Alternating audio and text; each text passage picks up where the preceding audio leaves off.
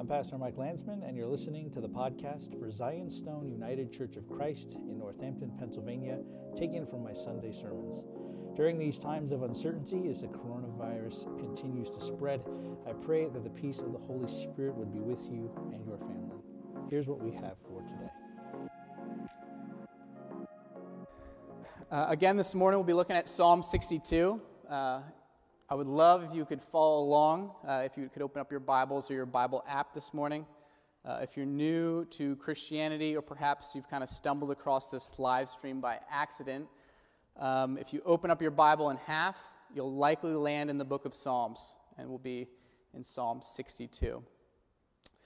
Many of you will be aware that the Psalter is arranged into 5 sections. Psalm 62 falls in the second of these 5. This set of Psalms kind of looks forward to the future reign of the Messianic King over all of the nations of God. It is a section in the Psalter that could be described as a section of hope, a hope and an acknowledgement of God's actions on behalf of his people. The early church father said of the Psalms that in them you learn about yourself. You find depicted in it all the movements of your soul, all its changes, its ups and downs, its failures and recoveries. And this is certainly true of this psalm this morning. We find therein a dejected David, one who kind of feels battered and assaulted on all sides. This may be many of us this morning, kind of low of soul, discouraged, disheartened, beaten down by the various trials that life has thrown our way. Perhaps confused or overwhelmed by the updates on the pandemic, perhaps daily being drawn towards the temporal and rather towards the eternal. I was speaking to my dad a while back on the phone, and he put it aptly. He said, life never seems to get any easier. If this is you today, one for whom life never seems to get any easier, this psalm is written for you. I know it is certainly written for myself. But ultimately, the psalm lifts us off of this trial and points us to the one in whom there is hope. It draws us out of the temporal and towards the eternal. When the fog of life, when darkness is closing in on all sides, it points us to the refuge of light, to a God who is not far, to a God who speaks to us in the silence. I'm going to go ahead and read Psalm 62. If you'd like to, you may rise.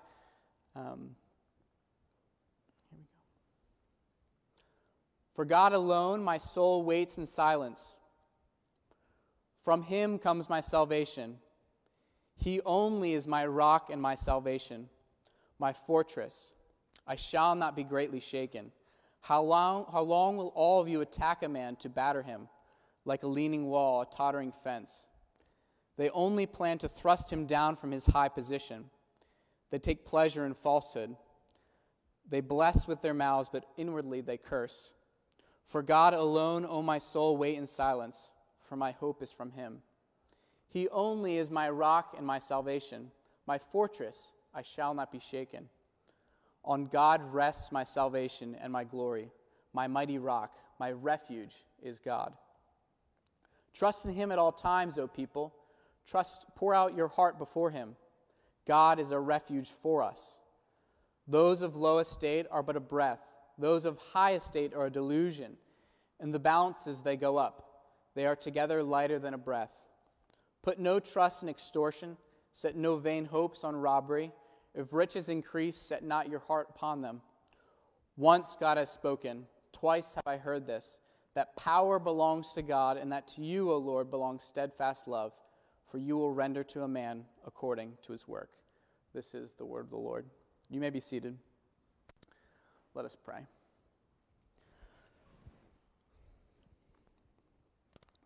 Dear Heavenly Father, Almighty and eternal God, you are a God who is hidden and yet revealed, a God who may be known but is yet beyond comprehension, a God whose ways are beyond ours, yet you have given us a path, a way to walk on.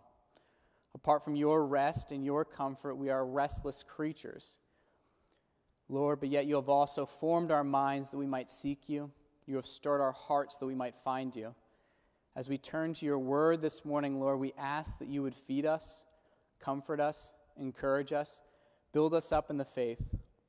Bless us, O Lord, through your word, and turn our hearts towards you. Amen. In 1966, there was a fiction book written called Silence. This was recently put into a film starring Andrew Garfield and Adam Driver under the same title. If you have not seen it, I highly recommend it. When push comes to shove, the book and the movie are about faith and doubt, certainty and disillusionment in the face of silence from God and the pressures of a hostile society.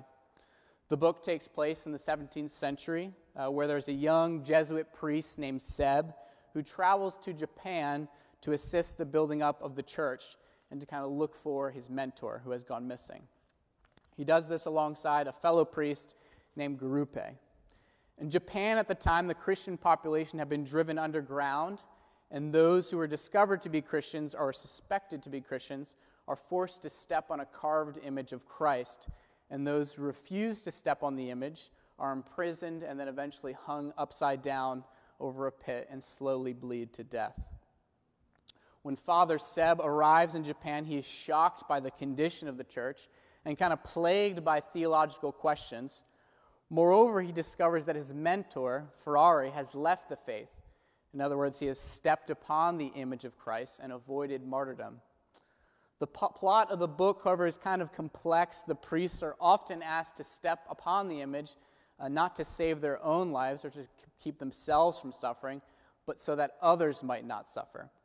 The torment they face is existentially difficult, and the reader is left wondering, will the priest hear from God? Will the priest eventually get a sign from the Lord on what he is meant to do?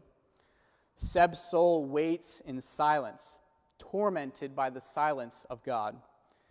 He is faced with the decision of whether or not he will step on the image or he will be faithful to Christ. Father Seb even confesses in prayer at one point, I feel so tempted to despair. I'm afraid. The weight of your silence is terrible. I pray, but I'm lost. Or am I just praying to nothing? Nothing, because you are not there. We have experiences of this darkness in our own lives. We have all faced within our lived experience the culmination of life's circumstances that seem to kind of mount an overwhelming attack against ourselves, against God's goodness and his love. We have all woken up and felt defeated even by our self-selected alarm clock and the music that it plays. Even that is not comforting to us. Likewise, we have retreated to the comforts of our duvets at the end of the night, beaten down by the trials of the previous day. The darkness of the night can often mirror our mental and emotional state, even spiritual. And when we look out at the world, we are not comforted there either. There we are met with no security. There we are met with no safety. There we are met with fear of the unknown, the fear for our health, the fear of health of our family and friends. And the psalmist is really no stranger to this reality. So let's take a look at how the psalmist responds to this. Well, the first verse of the psalm begins with an emphatic alone or only. For God alone my soul waits in silence. From him comes my salvation. This emphatic use of alone occurs 6 times in the psalm. 4 of these refer to God. Verse 1, for God alone my soul waits in silence. Verse 2, he alone is my rock and my salvation. Verse 5, for God alone, O my soul, waits in silence. Verse 6, he alone is my rock and my salvation. It is God alone who we are waiting upon. We might notice the repetitive nature of the psalm, then the first and second section kind of replacing before us these 2 things. 1, God's silence, and then secondly, God as the rock of salvation. The psalmist gives himself here a simple direction, to be silent. And he rests in a simple theological truth, that he is not able to deliver himself, but the rock of his salvation will have to deliver him. There is only a single source of hope for the believer in the darkness. And this too is repeated in verse 1 and verse 5. From him comes my salvation, from him comes my hope. We will focus on the first of these in this first point. From him comes my salvation. Verse 3 and 4 describe the experience of the psalmist. It is one of the unwearied cruelty towards him. The psalmist is tired, exhausted. How long must this assault continue? The mischief is not trite. It is overwhelming in some manner. It is a large wall that looms over him. It is one which assaults the place of God. It takes pleasure in the destruction of God's throne. And though it seems to speak of truth, it is nothing but lies. But the first and second verse do not allow us to stay in the reality of 3 and 4. David immediately gives himself an imperative to follow and a theological truth to submit to. He will be silent, for from God comes salvation. He awaits for the deliverance of God in silence. He will be passive and await God's action. This is a strange contrast. It is not a passage that suggests our lives are silent. The language used suggests our lives are being laid siege to. It is the cacophony of war, the fog of war, the noise of the enemy is sucking us into battle, whether these be spiritual or physical realities, or some combination of both. Yet amidst this siege, the psalmist leans into silence. In this silence, his soul waits. His soul waits for the rock of his salvation. His soul finds surety in the God of his refuge. Despite the towering presence of the enemy, he knows it is a wall that will crumble, while he will not be greatly shaken. How does the psalmist find comfort in the silence? Well, in this first section, the psalmist finds comfort amidst the silence through a return to confidence in who God is. It is a theological truth that comforts him. The psalmist is persuaded that he will not be overcome by the assault of the enemy on account of who God is. God is a fortress, he says. This language, of course, is illustrative. God is not a literal fortress, but his actions on behalf of his people demonstrate him to be like a fortress. He will not be conquered. He is a safe haven. He is reliable. Despite the assaults of the enemy, he will not be overcome. He is a fortress. In Edinburgh, I go to school about 200 yards from Edinburgh Castle. One of the amazing things about the castle is that you can see it from anywhere in the city. Anytime you're walking around, you can look up, and there's the castle. It also has the most cannons of any castle in all of Europe, and is only approachable from one narrow street. When I think of God being described as a fortress, I think of the Edinburgh Castle. God is always a fortress. He is always able for us to see him. When we walk around the city, when we are in our lives, he is a fortress that looms large over us. While God is a fortress, our lives are not fortresses. We may construct them all we want, but they ultimately do not provide us with security and the comfort we desire. The tunnels of our brain provide no security against the onslaught of our own insecurities, our own shortcomings, and often we are just as much at war with ourselves and our own sin as we are with the enemies external to us. We are no fortress. The world is no such fortress. Thus, we must retreat to the one who is a fortress. In the second section, we have the repetition of this theological truth from the first section repeated. That is, verses 1 and 2 are nearly identical to verses 5 and 6. But where we have the word salvation in verse 1, hope is swapped in verse 5. Thus, we transition to the second section. It is important not to breeze past this repetition. Those of us who encounter the darkness of life, when sin, Satan, and the world stand mounted against us, against our experience of religion, against our daily lives, sometimes church can even seem trite. The words of the minister, the fellowship of other believers, or the lack of fellowship right now, cannot seem like enough. We feel helpless and hopeless, adrift. We eat the bread and drink the cup as those who are empty of hope, but in need of it. Again, the wall of the enemy appears large. The psalmist repeats again, though, to wait in silence on the Lord, and again places before himself a theological truth. His hope is from the Lord. He repeats this for two reasons. One, it is not easy. We are creatures who are time and time again called away from the source of our hope and comfort. We are quick to seek solace in anything but God. We veer away from the silence. The assaults of the enemy are loud, but we can make our lives even louder. But the decibel level of our distracted lives does not thwart the attack of the enemy. Thus the psalmist places before him again the instruction to be silent. This perhaps is mostly true because we often succumb to the pressures of the enemies. We often seek out noise. The second reason the psalmist repeats to wait in silence on the Lord is he is the one in whom we will find hope. Because here is the true origin of hope. That's the second point the psalmist is making. God is the true origin of hope. We will find no rest for our ragged souls if we do not recognize and submit our lives to this theological reality. The origin, the object, the destiny of hope is God. There's an old Dutch summary of what the Bible teaches called the Heidelberg Catechism. And I think the Heidelberg Catechism is instructive here. The first question of the Heidelberg Catechism is, what is your only comfort in life and in death? To which the Catechism responds, that I am not my own, but belong body and soul, in life and in death, to my faithful Savior Jesus Christ. He has fully paid for all my sins with his precious blood, and has set me free from the tyranny of the devil. He also watches over me in such a way that not a hair can fall from my head without the will of my Father in heaven. In fact, all things must work together for my salvation, because I belong to him, Christ, by his Holy Spirit, and he assures me of eternal life and makes me wholeheartedly willing and ready from now on to live for him.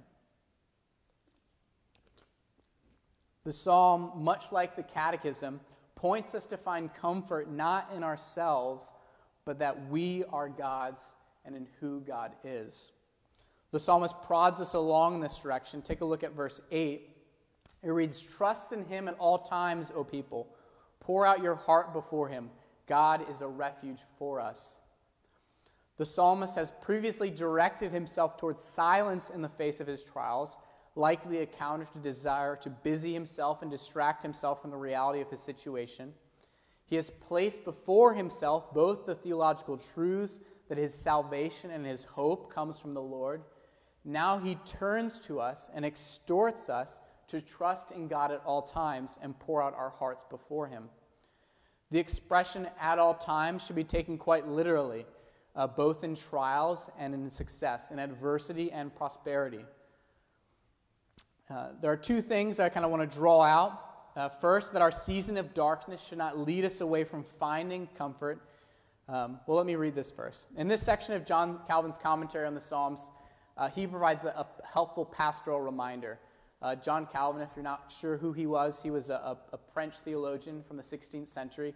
Much of Protestantism, or the UCC we can even say, is indebted to Calvin's work in Geneva back at that time. So all of us American Christians were very much indebted to his thoughts. So what does he say about this passage?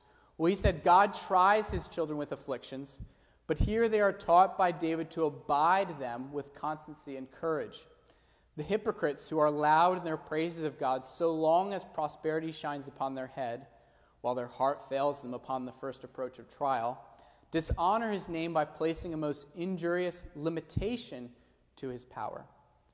We are bound to put honor upon his name by remembering in our greatest extremities that to him belong the issues of life and death. And as we are all too apt at such times to shut up our affliction within our own breast, a circumstance which can only aggravate the trouble and embitter our minds against God. So Calvin's trying to draw out two things here about this passage. The first is that our season of darkness should not lead us away from finding comfort in God's power, but rather direct us towards it. And secondly, and in tune with the psalm, instructs us to pour out our hearts before God rather than embittering ourselves against God by not telling him what we're kind of feeling and thinking. We might turn back to the book Silence again here. Alongside of the two priests, Father Seb and Father Gurupe, is a Japanese man named Kajiro. Kajiro we might see as something of the Judas Iscariot of the book. He's a drunk, a coward, and throughout the story, Kajiro apostatizes several times, meaning he steps on the image of Christ. and even betrays Father Seb and other Christians to the Japanese officials, either for money or to save himself. So it's not hard to see how he might take on this Judas Iscariot kind of type within the narrative. But as Father Seb is imprisoned, Kajiro follows him in his imprisonment. Kajiro begs the priest for forgiveness and seeks forgiveness, even voluntarily offering himself for imprisonment so he might be close to the priest. Father Seb kind of wavers, as we all might, feeling some kind of sympathy for the man, but also resentment and hatred for the treacherous Kajiro who had turned him into the officials, which causes him to reflect on Christ's relationship to Judas, whether Christ loved the man who he knew would betray him, or whether Judas was only some sort of divine puppet given the worst role in the narrative. What is true of Kajiro, however, in silence is also true of us. We have many failures. We are also plagued by the realities of life. Alongside the psalmist, alongside Kajiro, we are beaten down more than we'd like to admit. We are accompanied by dark seasons and hope to be rescued from those trials. But what Kajiro does do right is he confesses. This too the psalm instructs us to do in verse 8. Our silence is to be accompanied by the pouring out of our hearts before the Lord. We might call this prayer or perhaps confession. When our hearts are burdened by our circumstances, there is sometimes no freedom in prayer. It is difficult to pray. Prayer becomes increasingly difficult. Our troubles remain stored in our heavy hearts. But in these trying circumstances, it is in his presence that relief is extended. Precisely by entering into his presence in silence, in humble submission in him and in crying out to him, we experience the comfort that he offers. There was recently a New York Times article called Wittgenstein's Confession. Most people will not know who Wittgenstein is. His full name is Ludwig Wittgenstein. He was one of the most influential 20th century philosophers. He's shaped much of modern discourse. Across the 1930s, though, this man who is not a Christian, he wrote a series of letters to various friends that were confessions of sorts, of his own shortcomings, of his own sins and failures, both as a family member, as a colleague, and as a friend. Why did this man, who was not known to have professed any belief in Christ, find confession to be so powerful? Well, Wittgenstein longed to change himself, and he saw confession as a means to fulfilling this. For him, he saw confession as a way of removing obstacles which stood in the way of becoming kind of the best version of himself. And there is something instructive there for us. There's, of course, a catharticness to confession, a healing that takes place as we kind of shift from one liminal state of being human to another. But confession to God is much grander than this. There's a kind of a balance we need to strike. We are told both to become silent and to pour out our hearts before the Lord. But these two things are not in opposition to one another. They are not antithetical. They mutually inform one another. As we are silent, as we become passive before the Lord and appeal to him as our only hope and comfort, as we call upon him to be such, we are met by him. Our deliverance and hope is restored as we seek refuge before the Lord. In this silence, we are met by a God who speaks. In this silence, we are met by a God who meets his people. Thus, we shift to the final few verses of the psalm. Now, before we can address directly God's answer to us, we must see ourselves again. Verse 9 places before us the fleetingness of mankind, kind of reminiscent of Ecclesiastes. Human life is connected with a simple breath or a simple vapor, and even all of humanity does not conjure up to be more than this simple breath. Within the context of this psalm, this verse sets before us then an interesting kind of twofold scope of who man is. One, man is but a vapor within the ever-expanding universe. We are kind of a flash in the pan. We are also helpless. We cannot conjure up our own deliverance. We are trapped by the assaults of the enemy. And just as we are a vapor, our strength is very similar to a vapor. We cannot deliver ourselves. On the other side of the scope, however, is the concrete reality of God's love and deliverance for such a vapor. God loves man. Despite being just a breath, we are given infinite worth and value by the love of a sovereign God. And we might see an overlap with a twofold scope of hope presented in the passage. It is kind of both personal and cosmic. For the one in darkness, the psalm displays God's power and mercy and love for his creature in a personal way. For it is by his power, mercy, and love for him that salvation comes. On account of his omnipotence, that is God's infinite eternal power, and God's immutability, that is God's unchanging and unwavering character. So God is all-powerful and unchanging. We can be assured that our silence is we can be assured that he is our only source of hope.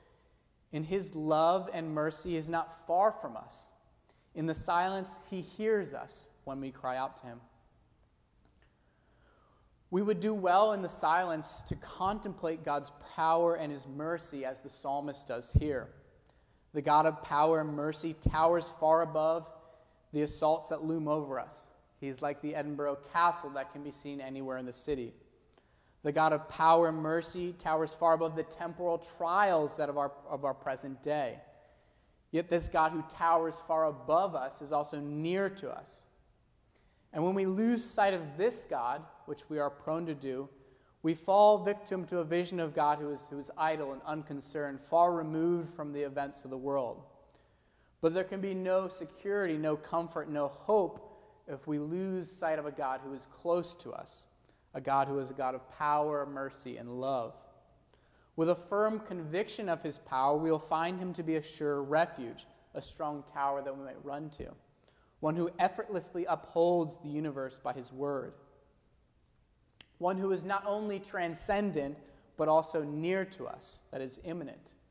And these two kind of theological categories are not in confliction with one another. Rather, because God is transcendent, his immanence is possible. God is with us without taking up space. He is with us in each moment as one who is not subject to the constraints of time. In other words, God's eternal power, God's infinite, unchanging nature is exactly what allows him to be close to us. This personal hope, of course, is extended to God's gracious covenantal love, which is extended towards his people. This is what we see in verse 12. And that to you, O Lord, belongs steadfast love. This word rendered steadfast love in the ESV is a single word in the Hebrew. It is a word that in essence describes God's stubborn, unrelentless love for his people, that no matter what the cost, he will love them. Despite the mystery then, despite the bleakness of your current situation, or perhaps the global situation, the psalmist points us to find our hope in the steadfast love of God towards his people, God's power, God's mercy, and God's love. And this God does not leave us in the silence, for after all, God has spoken. Verse 11 reads, "Once God has spoken, twice have I heard this, that power belongs to God." There is some ambiguity to what the psalmist might mean in verse 11. Some take it to be about the unity of God's word, as played out primarily for Christians in the Old and New Testament, or for the Jewish people who had been reading this originally in the Law and the Prophets. The early church father, Augustine, I think, has a convincing reading of it. And part of being a Christian is kind of learning how to think alongside of the church. So we're thinking alongside of Augustine in this verse.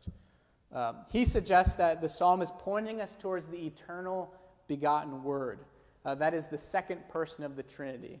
Right? Father, Son, Holy Spirit. The second person of the Trinity is the Son, the eternal begotten word, by whom all things are spoken into existence, and by whom all things are known. For in that word, Augustine says, there was that which was made before it was made. And in that word, by which all things were made, were all things. In other words, Colossians 2:3, all the treasures of wisdom and knowledge are hidden in Christ. Thus, through Augustine's eyes, the psalm points us towards the speaking of all things into existence by the eternal word. And us as his creatures hear this word twice. Once through external revelation, that is the world, the created world around us. We witness God in this world, and also Scripture is a part of this external revelation. And then secondly, internally in our hearts, as the testimony of the Spirit bears witness to this word. Thus the eternal Word, Christ, who has fashioned the world and upholds it now, also fashioned your hearts and upholds you today. How might we understand this further in light of the psalm? Well, it is the same word that greets us in the silence. We are met in the silence by the God who took on flesh and faced the same silence. We are met by the Word who embraced our silence as his own. Of course, I am speaking of Jesus Christ, the one who took on flesh and entered into the human condition, who faced the assaults of the spiritual world, and with them the temptations of the flesh and the lusts of the physical world. In Christ we have the one from whom our salvation comes. In Christ we have the one from whom our hope comes. In Christ we have the rock of our salvation. The Word who spoke once but is made known to us, both in the external world and internally in our hearts. He is our hope in the silence. This hope that delivers us personally is also a cosmic hope. It is a hope in which those enemies which are assaulting us, too, will be judged. But in our union with Christ, we will find ourselves exalted alongside of him. This is what is meant by the closing line of the psalm, that God will render to a man according to his work. That is part of the cosmic hope we experience, is that we can trust God because God will judge or mete out to each man according to his deeds. Alongside renewing and redeeming us, this cosmic hope will condemn all that is evil, uplift all that is just, restore all of nature by grace. The tall wall of our fears and doubts, our anxieties and restlessness will tumble down.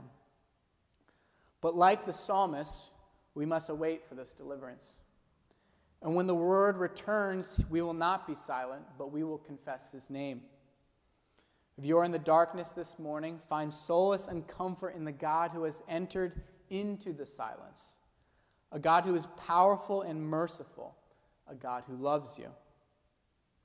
As Calvin writes, how can we be afraid when the God who covers us with the shadow of his wings is the same who rules the universe with his nod, holds in secret chains the devil and all the wicked, and effectively overrules their designs and intrigues?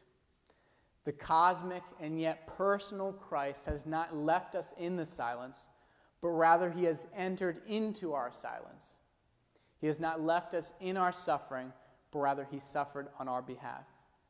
Brothers and sisters, this is the great mystery of the gospel and the great mystery of our faith, that the one who created all things entered into our suffering, entered into our silence, entered into our despair, entered into our doubt, so we might know and worship him for all eternity. Let me pray. Dear Heavenly Father, we are needy children. We are in need of comfort.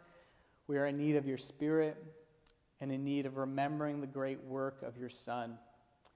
We are grateful today that you are not a distant God, but a God who is close, a God who knows us intimately, though we be but vapors. Help us, Lord, to cast our hope upon you. In your name I pray. Amen.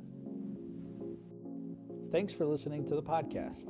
If anyone listening is in the area here in Northampton and in need of help, of food or supplies, please reach out and let us know through private message on our Facebook page, Zionstone UCC, or through our website, zionstoneucc.com. To all who have given and continue to support us during the closing of the church during the coronavirus, thank you so much for your love.